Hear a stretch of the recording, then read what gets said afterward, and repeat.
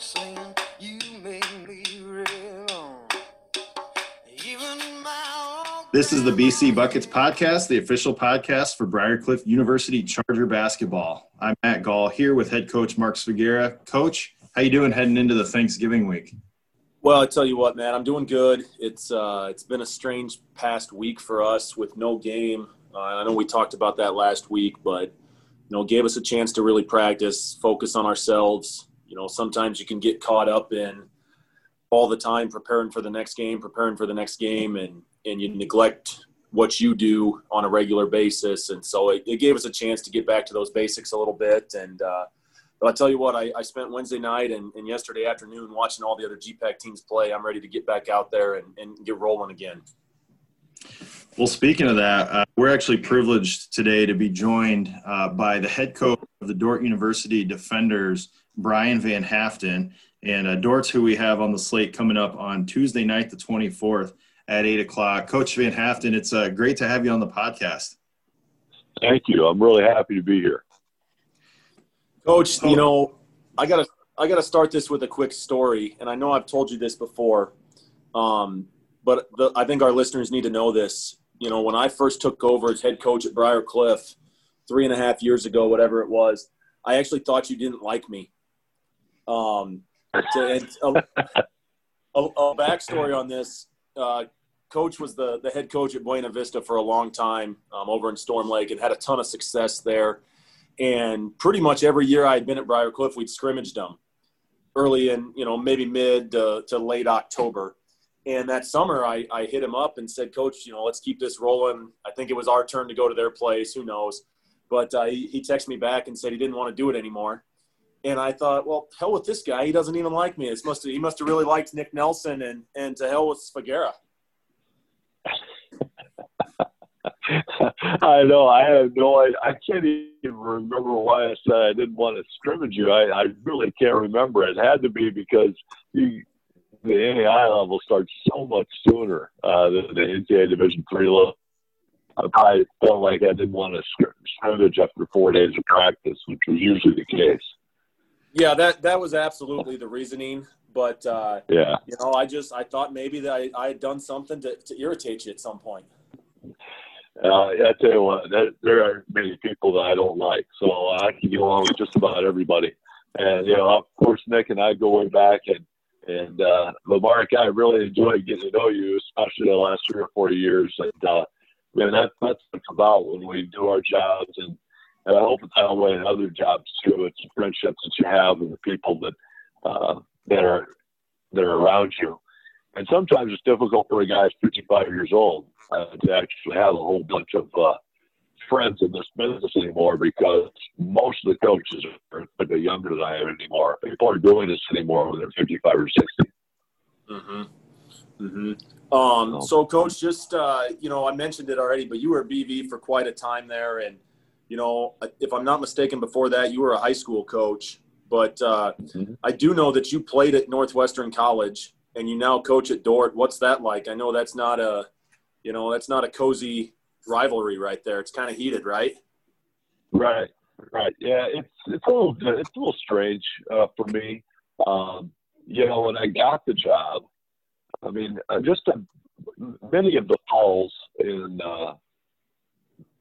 I and some of my former roommates and teammates, we used to go to an Iowa Hawkeye football game together. And so when I told those guys in March and said, hey, guys, I'm going to be the next coach at Dordt, I mean, I got question marks, WTF. I didn't get much coming back of really positive feedback from any of the guys. And, my roommate for 3 years, Al Anderson, said, man, I thought I'd heard everything. Now I really haven't, so it was a little strange at first, but it's fine. I mean, Chris Corver and I get along just fine. I mean, I helped recruit Chris Corver to Northwestern. I was a senior in college and he was a senior in high school. And, so I've known him since he was 17, 18 years old. But still, I mean, we were recruiting with the same guys a lot and all that kind of thing. So it's a little different for me.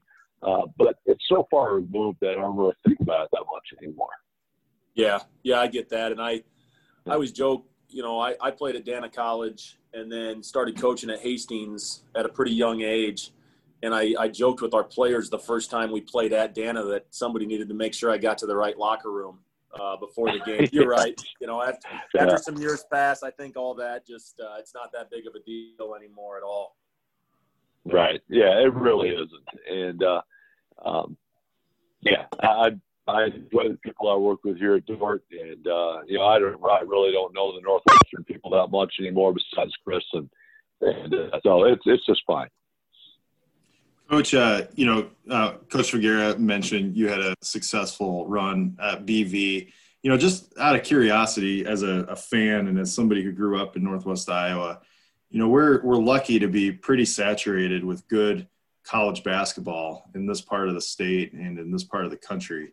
Being part of a Division III program as part of the Iowa Intercollegiate Athletic Conference, do you stay pretty cognizant of what's going on with the other programs that are around, the NAIA programs that are around? Because I assume, you're running into those programs all the time when you're out recruiting the same type of guys and those sorts of things. And especially with you having a history with Northwestern, did you find during your time at BV that you were keeping an eye on what was going on with those schools that were in the region, but not necessarily maybe part of what you were doing competitive wise? That's a great question. I mean, I have to be honest with you. My assistant is Kyle Lindbergh, and he was a great player for Dort. He graduated in 2014.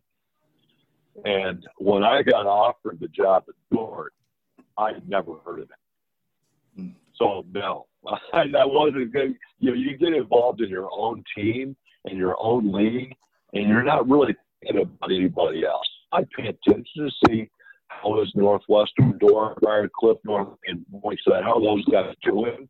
But, man, I would very seldom even look at a box score to see who was playing. I probably looked at the Dort box score, but I didn't realize that Lindbergh was a good player, because I didn't know who that was. He's from Florida. Now, if it was a Waltersdorf, I'd have a better chance of knowing who that is because I knew he was a good high school player in the area. And, I pay attention, but, you get involved with your own league and you just don't really have that much time to really pay attention that closely. It's funny. I actually probably paid attention to Briarcliff more because I recruited against Briarcliff more than anybody else when I was at Unisys. I didn't recruit against Northwestern. We never got the Northwest Iowa kids. We recruited against Briarcliff more than we did Northwestern, and for sure Dort. I don't know if I ever lost a guy to Dort or got a guy because he was going to go to Dort or whatever, So, it was so I had probably a better feel for what Briarcliff had with some of the Northwestern or Dort. Yeah, that's true. We definitely had some recruiting battles, at least in my time at Briarcliff before you went to Dort. And, it's funny you bring up Lindbergh because, you said you didn't know who he was. And just FYI, Kyle was player of the year in the league, defensive player of the year in the league, and a first-team All-American. So he was pretty good. Yeah, he was. And a matchup nightmare to boot at 6'7" or whatever he is. He could play the point guard. He could play the 5. Never knew how to guard him. And as a senior, he started making some threes occasionally. That was never really his game and made him pretty much impossible to guard at that point. Right. Well, we're going to talk about our upcoming matchup this week here in a little bit, but I have to ask because, Coach, you and Coach Figuera share kind of a common experience, and I don't know how common this is in the coaching world, but, you both took over programs whose immediately preceding head coaches stayed at the school in an administrative capacity. Of course, Nick Nelson was here at Briarcliff for a few years, and then you've got Ross down up there at Dort as the AD. Do you ever just find, sets drawn up that are just conveniently accidentally left on your desk, after a game or before a big game or something like that? Or is Coach Dalma pretty good at respecting those boundaries when he's in the office? Coach Down was great at respecting boundaries. He told me up front, he says, I don't want anything to do with this. You know, and he just wants to be a fan and watch the guys play. And he has stayed out of it a lot. I've asked him a couple questions here and there, but he has never given me any thought process on my team. Now, he's evaluated me as a boss, but you know, we have a good relationship. I'd be honest with you, I didn't know Ross very well before I got the job here. I mean, I know Ross from Northwestern also, but Ross after I was there, and so I only knew who he was. I never played against. I played against Dort when I was at Buena Vista a few times, but it was always when Greg Gonzalez was the coach. I was never when Ross was the coach. So I really did not know Ross all that well, and so it's been fun to be partner up with him, and he's been really good to me so far. Yeah, Ross is a great dude, no doubt about that. I always get a kick out of watching him on film. He stands over in the corner a lot of the times, and he had one in one of your, I think it was your game last Wednesday. You guys turned it over. It's kind of a silly turnover, and he just kind of threw his hands up in the air. You could tell it frustrated him. I got a kick out of it, though. Yeah. Oh, yeah. You know, he recruited some of these guys, right? Jesse Jansen, Ben Gasing, Dick Extra. You know, he recruited some of these guys. And so, it does matter to him. I mean, sure. He wants those guys to do well, the kids, and the guys that he put a lot of time and effort into. And Garrett Franken. I mean, Garrett was the first recruit that I had, but he knew Garrett since he was in 8th grade because he played for him. So. All right, well, let's talk about this week because we got Tuesday night, the 24th at 8 p.m. Like I said, both your programs will face off. Women will play at 6, of course, that night. But 8 o'clock will be the men's game. Coach Van Haften, you guys are 5-2, 1-2 in the GPAC. Had a double overtime, exciting game, loss to Dakota Wesleyan, and then lost to Concordia. So you guys are looking to get back on track. Of course, Briar Cliff's 3-3, 1-1 in the GPAC. Went through a slump there where it was hard to find points offensively, but got back on track a little bit against Mount Marty about a week ago. So I guess let's start with you, Coach Figuera. You know, what have you seen with Dort so far this year? You've had some time over the last week to evaluate some film and not be consumed with other games, like we said, with a week off on the schedule. What's it going to take to mitigate some of the strengths, and what are some of the strengths with Dort that you're going to have to account for? Well, I mean, first of all, I think Dort's a really good team. They're big and long and physical. They got some guys that can really shoot it in. They can score it in a variety of ways. And, there's certainly some matchup issues they present us with their size. But, it's honestly, we talk about it, I feel like we say it every week, Matt, when you go on the road in this league, you dang well better be ready to go and dialed in, especially on the defensive end to start games. And, I go back to a couple of years back. I think it might have been VH's first year at Dort. We played 2 games in 8 days. It was the last regular season game for us, and we won a really close game where we had a big second half comeback. And then a week later, they beat us in the first round of the conference tournament down at our place. And I think he and I joked about the entertainment value of the games we played. And I think that's kind of been the case every time we've played over the last few years. It's usually come down to it. It's come down to maybe 2-3 plays late in the game, but it's high intensity, high energy. In a normal year, big crowds and big energy from the crowds in the game. But I would expect nothing less. It just seems like that's kind of how the games with us have gone, where it's if you got in on Tuesday night to get some of those online tickets, you're going to get your money's worth, would be my guess. Coach Van Haften, same question for you. What have you seen with Briar Cliff this year? And what are some of the areas that you're going to have your guys key on in order to be successful? Yeah, I mean, the entertainment value will be through the roof. That's the part I enjoy as much as anything, is just the enjoyment of the games. They're typically going to be really good games. And our Wednesday night game against Dakota Wesleyan was no different. High entertainment for sure. It's with them. We've had the same thing with Briarcliff. I've had a chance to see them a couple of times just because we played Bellevue, and so I had a chance to watch a couple of their game tapes. I haven't watched them lately here. I saw them play against Dakota Wesleyan too on tape, but they pose a lot of trouble. Mark's talks about size, how that's a big advantage for us, or can be a big advantage for us. But the size is a big advantage on our end too, because these guys might be a little bit quicker. They have the ability to shoot they shoot the three whenever they have a chance to get one up. They do an awesome job with that. And so our defense is going to have to be, just like Mark says, it's going to have to be top of the line. It's going to have to be really good. We're going to have to be able to guard the arc, but you can't just give up easy twos either. And it's going to be one of those games where I think the game will be in the 80s and 90s, and I think it will be a great basketball game.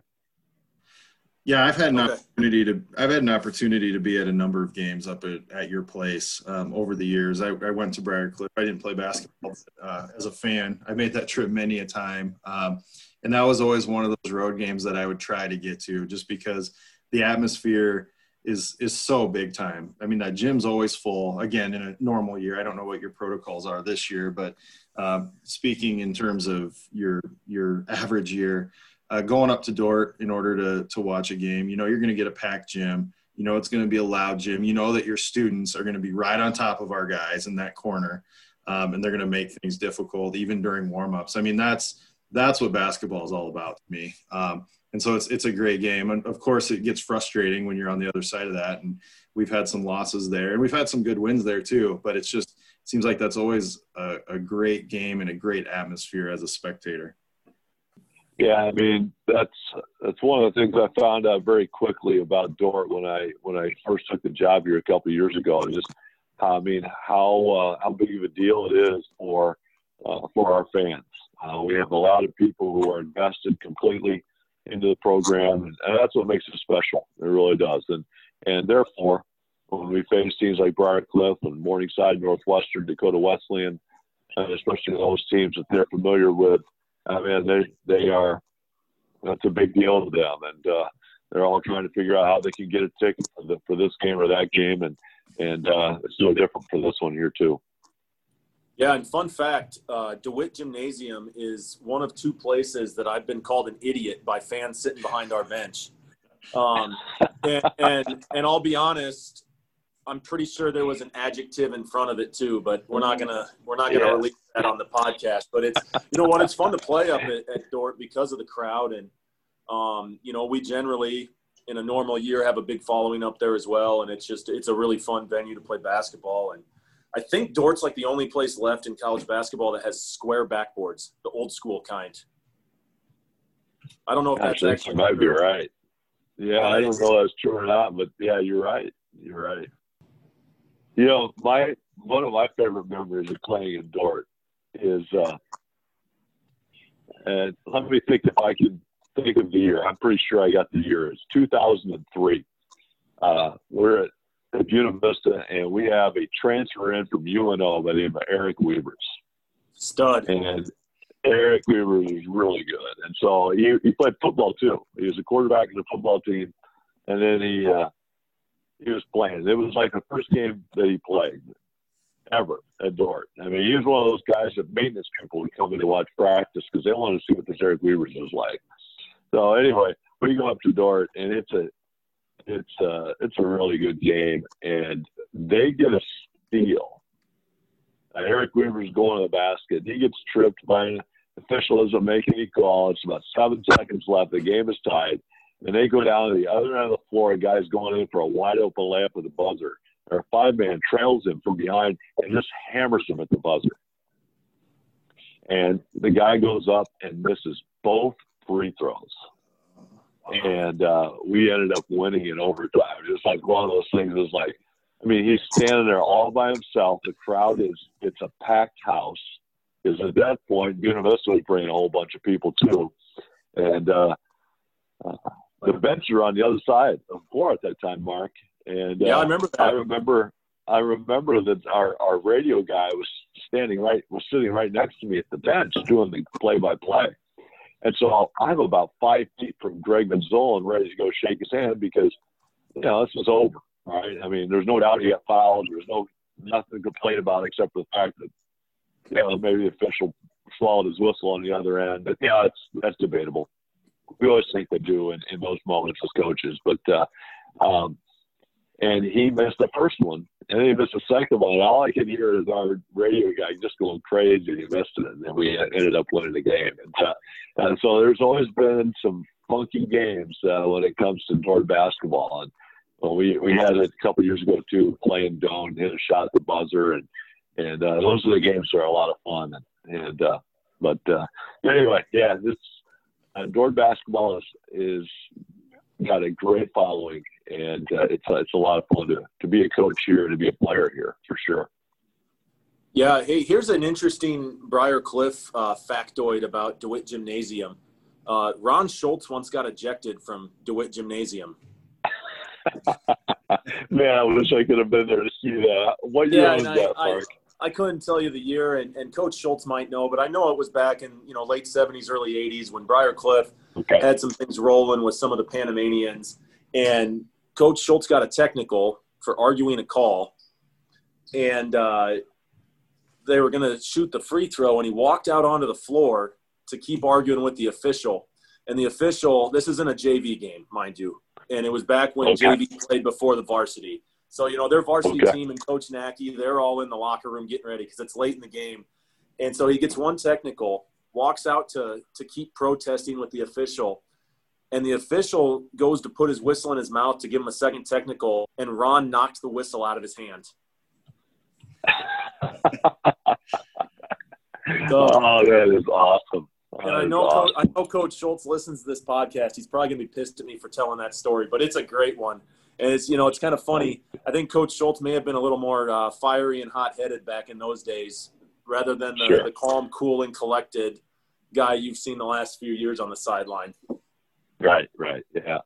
Yeah, Ron's a great man. I've enjoyed getting to know him well over the years, and I've got to know him a little bit better now the last couple of years just because, we play against you guys a couple times a year. And, he's a great asset for you. Yep, no doubt.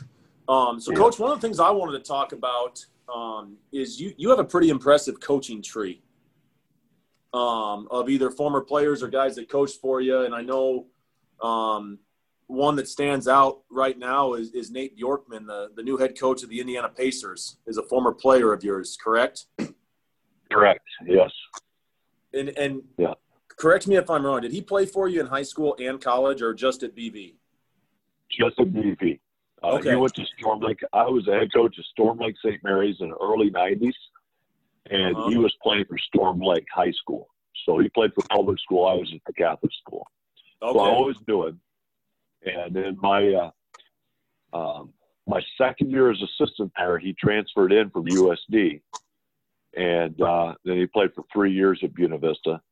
And then I got the head coach's junior year. So my first 2 years, he was one of the point guards on our team. Yeah, he's man. I'm going to tell you what a story his story is, because he asked me about the mid 2000s. I'm going to say it's about 2006 or 7, somewhere in that range, maybe 2005. He asked me to come down to Arizona and speak at the Arizona High School Coaches Association. And so I did that. It's about the middle of October. He says to me, he goes, Coach, I think this might be my last year as a high school coach. I said, what are you talking about?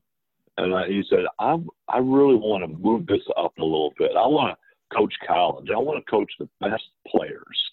He goes, I'm coaching a bunch of guys that don't really care. Well, all right. So, he volunteered for the Iowa Energy.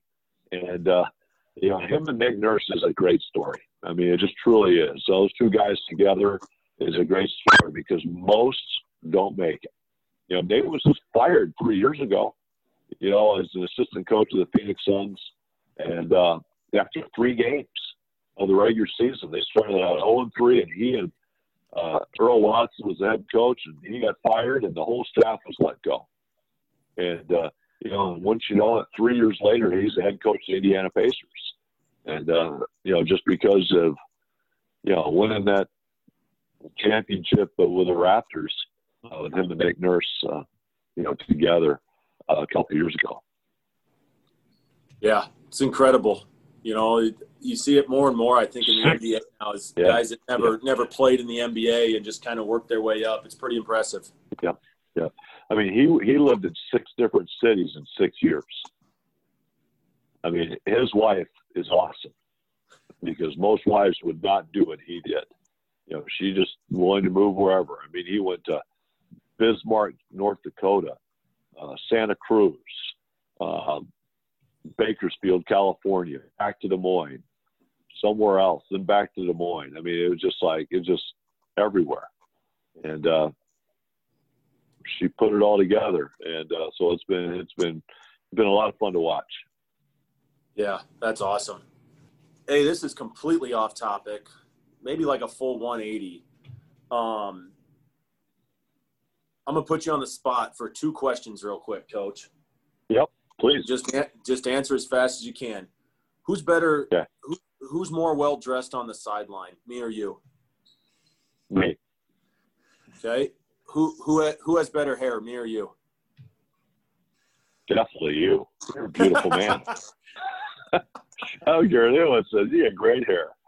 I don't. I have no hair, although it's better that way. I text Coach last Thursday. They had lost a tough one at home in double overtime on Wednesday, and he was wearing a phenomenal suit on the sideline. It was almost kind of a Briar Cliff blue. I was jealous the whole game. I was watching it in my basement, and I'm just sitting there. I'm looking up on Men's Warehouse. Can I get one of these? This is a pretty dope suit. And so I had to text him about it. And they also ran a absolutely ridiculous full court out of bounds play to send the game into double overtime. So I had to congratulate him on that too. But, Coach, you're underestimating your hair because in the history of the BC Buckets podcast, there's only been 2 GPAC head coaches that have made an appearance, and it's you and Matt Wilbur. So I think, the prerequisite right now is you've got to be bald. Yeah. Well, that's good because, you don't ever want to get anyone in there who's got better hair than you, right? Well, it's going to be hard to do, but you're right. Yeah, that's right. DH, you got anything else you want to add? Anything you want to talk about? Yeah, it's really interesting. I don't know if this brings about any questions, but I think it's the older I get, I've done this. This is my 25th year as a head college basketball coach. And, I probably cherish it a little bit more the older I get. I kind of keep track of how many games I've coached, and just kind of try to keep that in mind once in a while, just to say, hey, man, I've been so fortunate. The good Lord has been so good to me when it comes to being able to do this for a long time. And I did do it pretty well, too. I mean, we've had good teams just about every year. We've had a really good team most of the time anyway. And so it's just been fun. I've coached 672 college games now, and I've enjoyed them all. But the losses get harder, and that's what Todd Berry always told me. Back his biggest problem was when he was a college coach at Briar Cliff. When he came back, he says, when he told me he retired at 60, he says, it was just to a point where their losses just got tougher for me. And so I'm still trying to figure out how I can get to the point where losses aren't that hard on me, and we just keep going one day at a time and enjoy the process. Have you figured that out yet, Mark?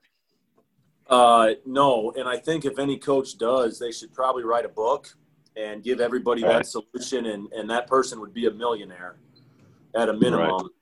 But, and I tell you what, I think it's come into focus more this year where, I think as coaches, we're all hyper competitive to a fault.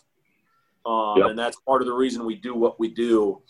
But I also think this year, with a lot of uncertainty of whether we were even going to play or not, and now that we are, I think you take it a little less for granted, just the fact that you get to play and win or lose. And absolutely, we're coming up the door to try to win a game Tuesday night, just like you are. But I just keep telling our guys, let's take advantage of every opportunity. Let's have some fun with it, because there's no guarantee that there's going to be a next game. We just don't know in the current climate. And, hopefully we can keep this thing rolling, because at least in our league, it's gone fairly well so far. But it's just sometimes you got to sit back and remind yourself how lucky we are as coaches to do what we get to do every single day. And, I know, and I talk about this with recruits. Best part of this job is not necessarily just winning basketball games. It's randomly getting a phone call from a former player or a text or, stuff like that. It's the relationships you build. And, you've got a few years on me, so you've got a lot more of that. But I would imagine you'd agree with that too. There's no doubt. I've introduced 117 players and student coaches on senior night. And, that's pretty special. I try to stay in touch with almost all of them. I don't accomplish all of them, but I try to be in contact with each of them once a year if I can, one way or another, whether it be just a text, direct message on Twitter, whatever it may be. And that is the special part of it.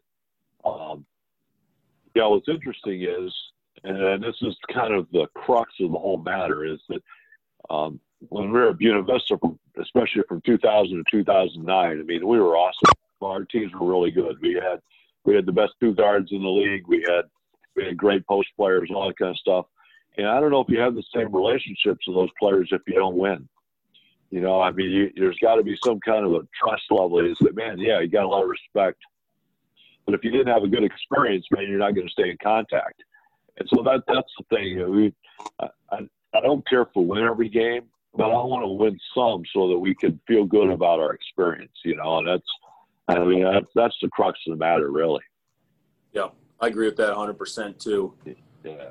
So you guys, you just mentioned this, and I knew this. I was in college, I guess in the mid-2000s, and had some, people I knew at Buena Vista, whether it was friends or friends of mine.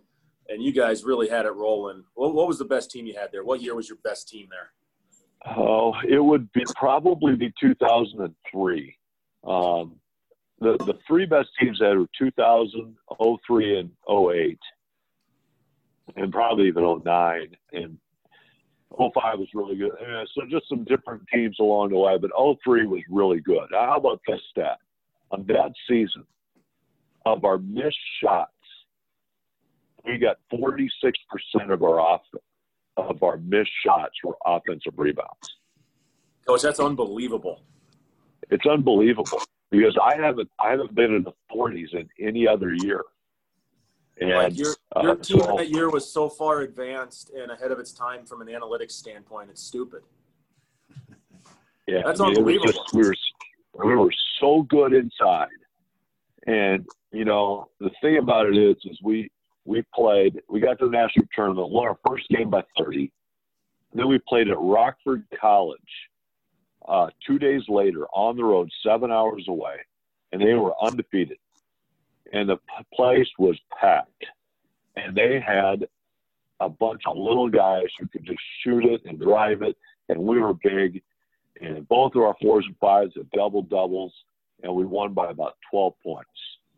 And we had a good crowd. And then we played at home at Occidental from California. They flew out. Occidental would not have been in the top 3 in our league. And we lost to them. And it was just like, it was the worst game we could possibly. We made Eric Weavers made 2 threes to start the game. And we went 2 for 21 from the arc.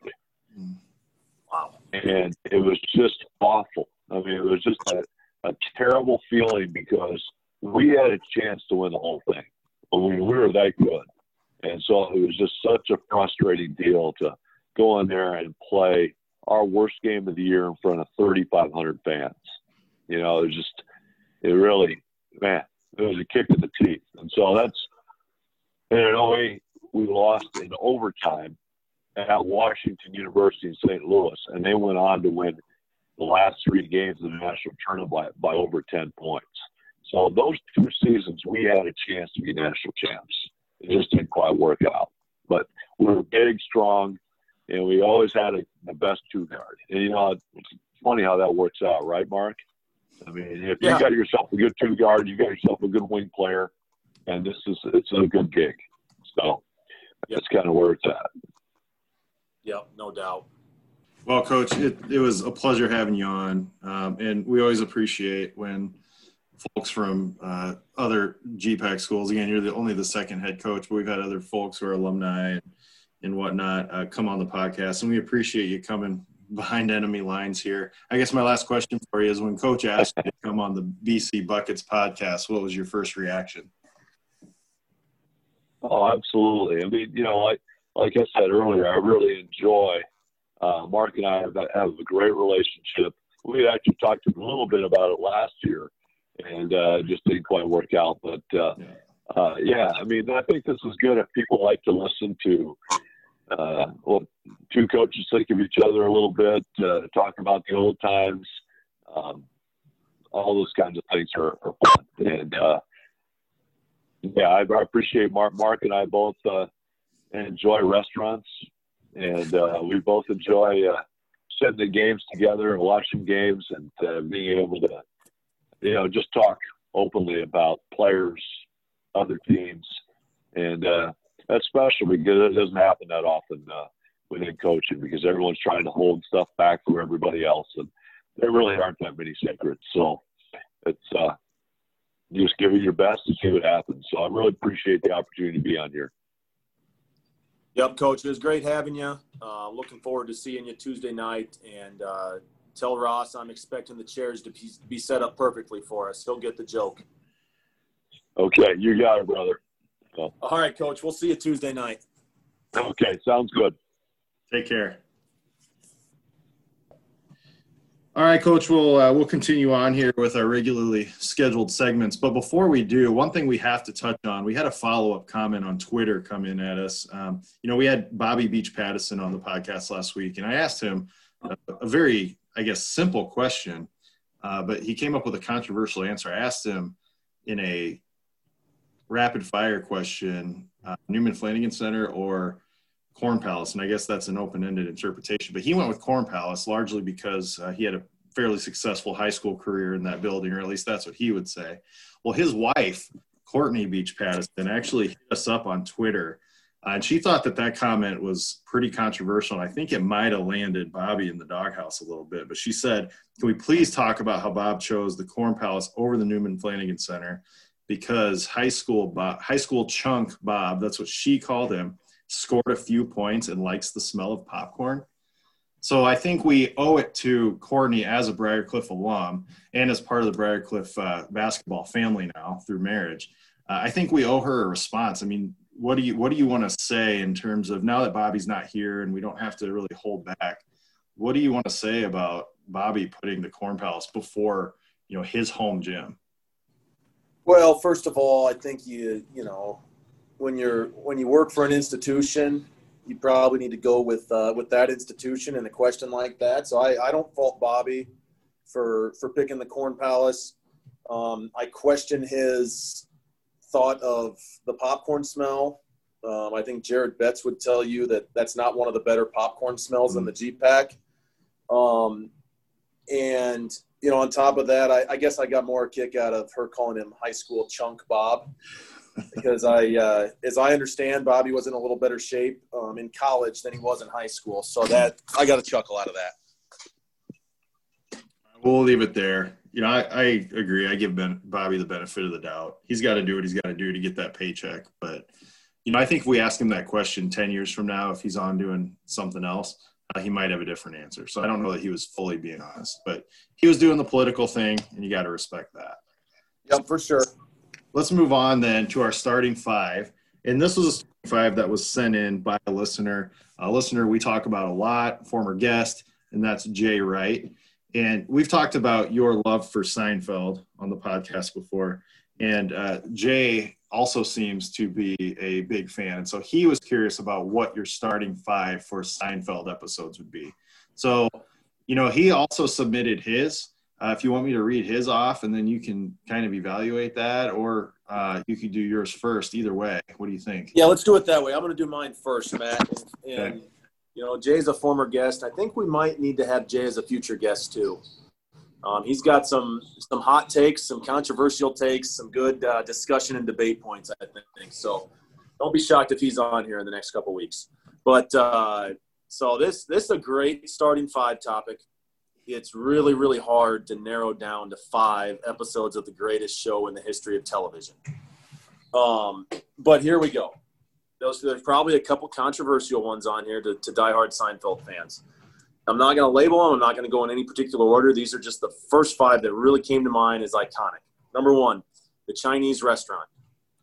The basic premise is George and Elaine and Jerry are waiting to get a table in a Chinese restaurant the entire episode.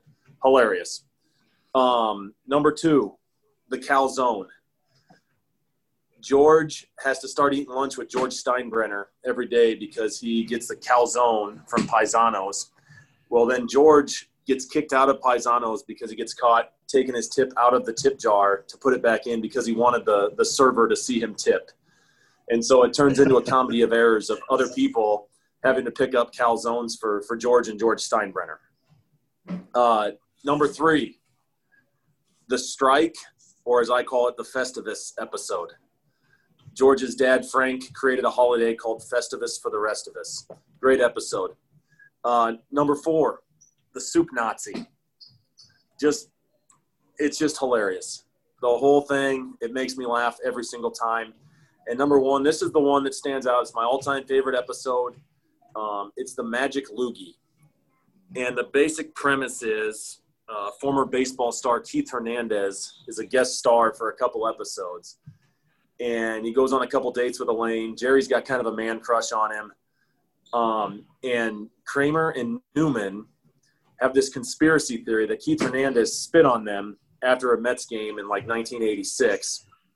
And as they go through it, it has striking parallels to JFK assassination conspiracy theories. They're talking about a second spitter on the gravelly road. There's all kinds of questions about motives and, how could his head go back into the left if the loogie came from behind? And obviously, as we record this today, it is November 22nd, which is, the anniversary of that assassination. But that is my all-time favorite episode. So there's my starting 5 Seinfeld episodes. And I'm really excited to hear Jay's. Yeah, and he's got a few parallels. Before we do that, I've told you I don't even know if I go as far as casual fan. It's one of those shows I watch if it's on, but I've never sat down and seen every episode. So I have to ask you, is that a weakness of mine, or is there some envy there that I could sit down and live the Seinfeld, whatever 10 seasons, however long it was on, I could live that with fresh eyes that I've never seen before, and experience all that. I think, for somebody our age, Matt, I think it's actually pretty embarrassing that you describe yourself that way when it comes to Seinfeld. All right. Well, we'll see. I get to live all that for the very first time, though. So maybe one of these days I'll experience that. But let's talk about Jay. And he had 3 of the same, but he did put his with position. So he wanted a strong point guard. And so he put the contest as his point guard. If you're going to watch this, that's a pretty standard. I think if you would Google search best Seinfeld episodes, I bet most people would say that's the best one, and it's great. Don't get me wrong. Yeah, He said this is the episode you have to watch if you're going to start somebody on watching Seinfeld. So it has all the tools to make the other episodes great. So that's why he has it as his point. Like you normally do, then he goes to his post. So I'm going to go to his 5-man here, and he's got the Magic Loogie. It involves Newman, a literal postman, and the recreation of the JFK assassination with the Loogie is brilliant. So he's right with you on that. At his 2 guard, he's got the Soup Nazi episode. It's always on, striking fear into people, just how he wants his 2-man to be, a la MJ. And then he's got the roommate switch at a wing. And then at his other wing, he's got Festivus. He needs some anger in his 4-man, so this is a no-brainer. So how do you feel about that lineup? I think it's going to be a heck of a game when our two teams go up against each other. It's coming down to the wire like a Briarcliff Dort game. All right, there you go. Well, Jay, we appreciate the suggestion for the starting five. We'll remind everybody, if you have ideas for starting fives, or if you have some rapid fires or just other questions, comments, anything that you want to send into the podcast, make sure you get those in. There's a couple ways you can do that. You can send them to us on Twitter at BCBucketsCast or via email at bcbucketspodcast@gmail.com. Otherwise, if you know me or know Coach and you want to shoot us a text or something like that, that's another way to get those into us. So a couple things here before we wrap up. Of course, we got to go to Coach's life rule. So, Mark, what do you have for us this week? So this week's life rule, Matt, I'm going to be more specific on an overriding life rule, but the life rule is do your work early, and that pertains to right now because it's Thanksgiving this coming Thursday, and if you need stuff for Thanksgiving, whether it's food, whatever it is, do it today, do it tomorrow. Don't wait till Wednesday afternoon, Thursday morning. You're running the risk of things being out at the store. It's going to be a zoo there. Just get that stuff done. I think I'm done, ready to roll already. So that's it. Just do your work early, be proactive. I think that's a great life rule. As you talk about that, I think about just how stressful Wednesday afternoon before Thanksgiving can be for people, and why exacerbate that by creating to them being out there and clogging up roads and clogging up store aisles and all that. Maybe it'll be a little different this year during COVID, but no. Yep. And honestly, that's kind of a stolen life rule. Former boss of mine, Lance Creech, he always said, plan your week on Sunday and plan your day the night before. It's kind of going right along with his life rule there. So shout out Coach Creech. All right. Well, that's a great lead in because we are going to do shout outs now. So I'm going to go ahead and get started with one. Not as much a shout out as it is just want to send our condolences to the family of Betty Farmer. Betty worked at Briarcliff for a long time down in the mailroom as part of the admissions team. Found out that she passed away over the weekend. So she was, if you've gotten a flyer or a postcard or any kind of marketing materials from Briarcliff, like in the last 15 to 20 years, that came from Betty's office. So she was a huge part of my experience at the Cliff. I worked for her as a work study student during a couple of summers. She was just a great lady, great person, huge fan of the program. You'd always see her at Briarcliff games sitting in the admin faculty area. So just a huge loss for the Briarcliff community. And so, thoughts and prayers, obviously, with everyone who worked with her, obviously everyone in her family. Anyone that knew Betty knew she was just a great person. So condolences to the Farmers and everyone else. Yep, agree 100%, Matt. Great person and a huge basketball fan. So for me, I've got two shout-outs today. I seem to not limit myself to one very often. But number one, as we record this on Sunday the 22nd, it's Coach Forbes' birthday. So we got to give a birthday shout-out to Coach Forbes. He's sitting across the office from me right now.